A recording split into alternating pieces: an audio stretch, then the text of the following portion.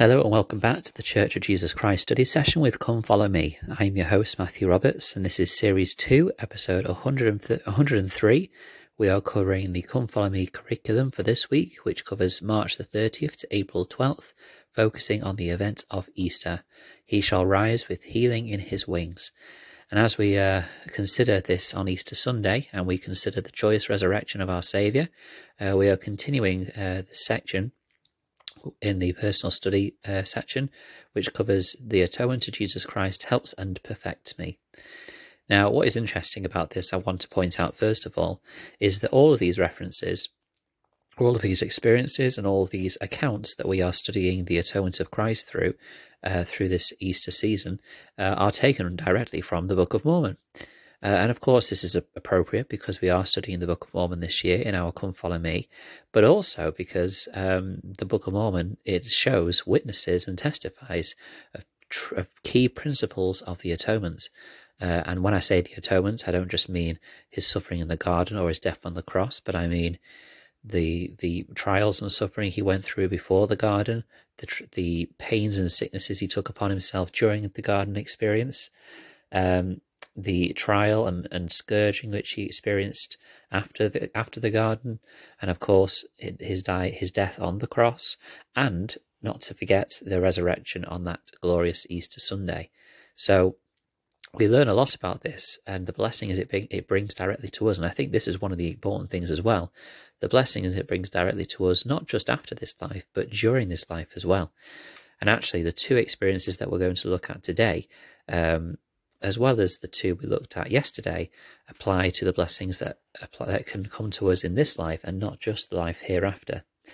So in the Book of Mormon, we're going to start in Alma 15, and here we learn about the experience of Zeezrom. Now again, I'm not going to read the whole experience because it would take quite a bit of time, but I'm going to focus on his state before he was given healing and cleansing.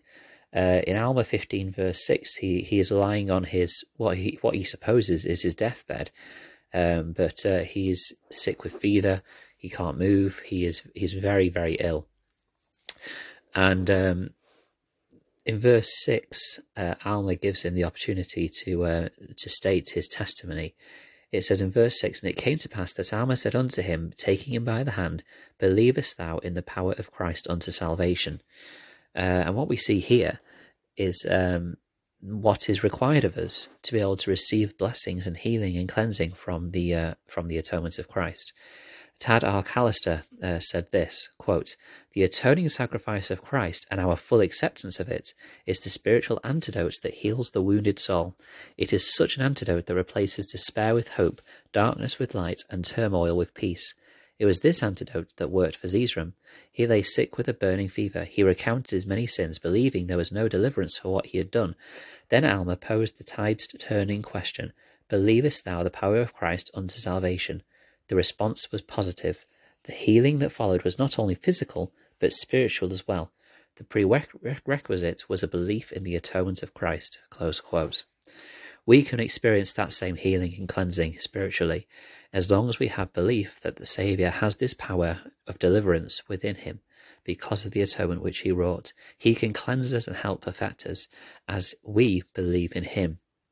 And it was interesting that Tad Callister spoke about it being a physical as well as a spiritual miracle, because obviously, yes, it was a very physical outward sign of his plight, I guess, with Zeezrom, but obviously below that there was a spiritual condition upon that.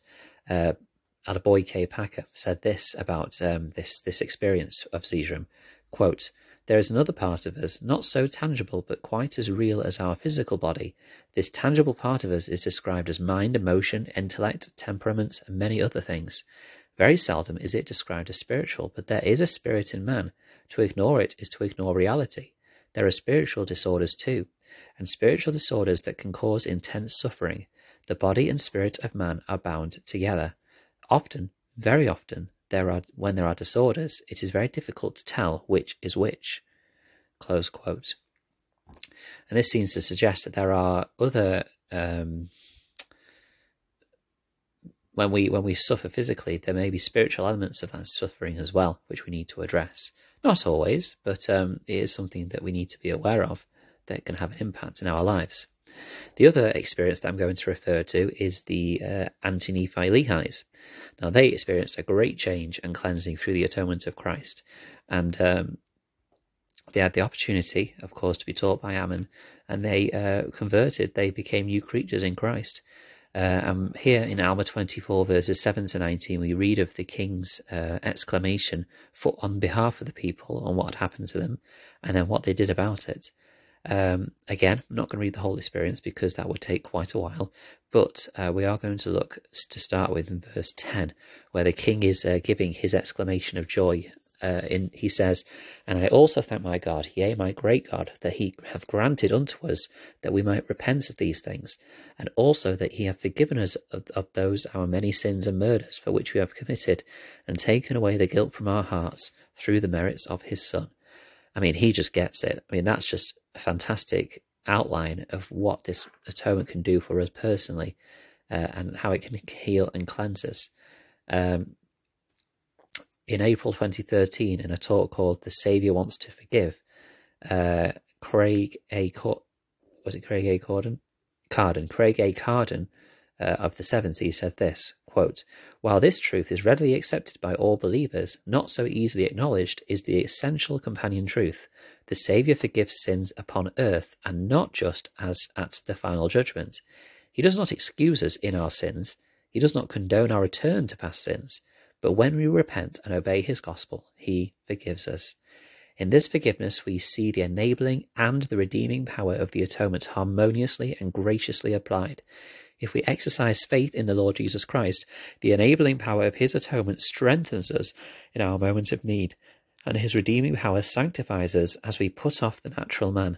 This brings hope to all, especially to those who feel that recurring human weakness is beyond the Saviour's willingness to help and to save." Close quote. I absolutely love this quote, and I'm going to share it on the Facebook group.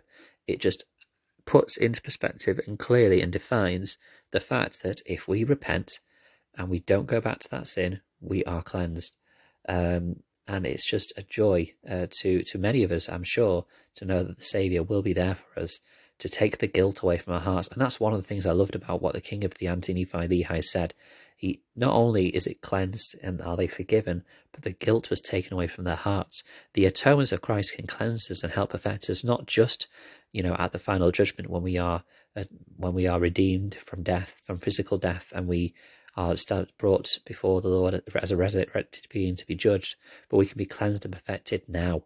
And that is the true blessing of the atonement. It's not just some future event, but we need to make it a daily occurrence in our lives.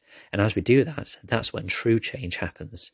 Otherwise, we are looking for the turning into a new creature to be a one-time event, and it just isn't. That's just not the way it works. In verse 13, we then see what happens as they apply the atonement, where they are led to action. And this links back to the assurance, action, the evidence piece that we learned in Enos. It says in verse 13, "Behold, I say unto you, nay, let us retain our swords, that they be not stained with the blood of our brethren. For perhaps if we should stain our swords again, they can no more be washed bright through the blood of the Son, our great God, which shall be shed for the atonement of our sins." Again, a great gesture. And this is shown in what they then do in verse 17, in the fact that the people took their swords and weapons for the shedding of blood, and they buried them deep in the earth. We learn that in verse 17. This is what is known as a simile curse. Mark J. Morris talks about it in his study companion to the Book of Mormon. He says, quote, "The simile curse is a type of curse that appears in ancient Near Eastern, Old Testament, and Book of Mormon texts. It consists of two parts, an event and an application of the event to the subject of the curse. In ancient Near Eastern texts, simile curse appear in the written treaties and were often part of a ritual acted out during a treaty ceremony. An example of a group ritual occurs in the Book of Mormon, when the Anti-Nephi Lehis bury their weapons of war as a token of their decision never again to take up arms against their brethren." Close quote. So we see here that as part of our repentance and the guilt being taken from our hearts, we need to bury anything that could bring us back to that sin. Because as we saw in verse 13, the king of the Anti-Nephi Lehis knew that if they then used their weapons again, then they would no longer be able to be cleansed by that blood until they had made that change again.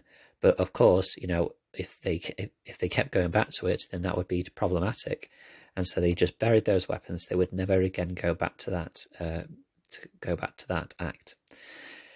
The atonement is a powerful, powerful cleansing agent in our lives. Through the power of the Holy Ghost, we can feel of a witness that the atonement is at work in our lives. But we need to pray daily. We need to pray fervently to feel of that cleansing power. And as we do that, then we'll know that we are on the right track. We won't be perfect yet, because we'll still make mistakes. Some mistakes we'll make over and over again, because that is our nature. But we need to call upon the Lord to try and move past those and cleanse ourselves of that over time, recognizing it's not going to happen in one day. Thank you for listening. What a glorious Easter Sunday it is, and I hope you enjoy the worship with your families, or if you're on your own in this trying time where we are all isolated from each other. Well, many of us are isolated from each other. Then I just hope and pray that you use this time to ponder on all of these things. I hope you've enjoyed the study. Please share your thoughts at ldsstudysession@gmail.com. And of course, you can join the Facebook group, Church of Jesus Christ Study Session with Come Follow Me. Thank you for listening, and until we meet again.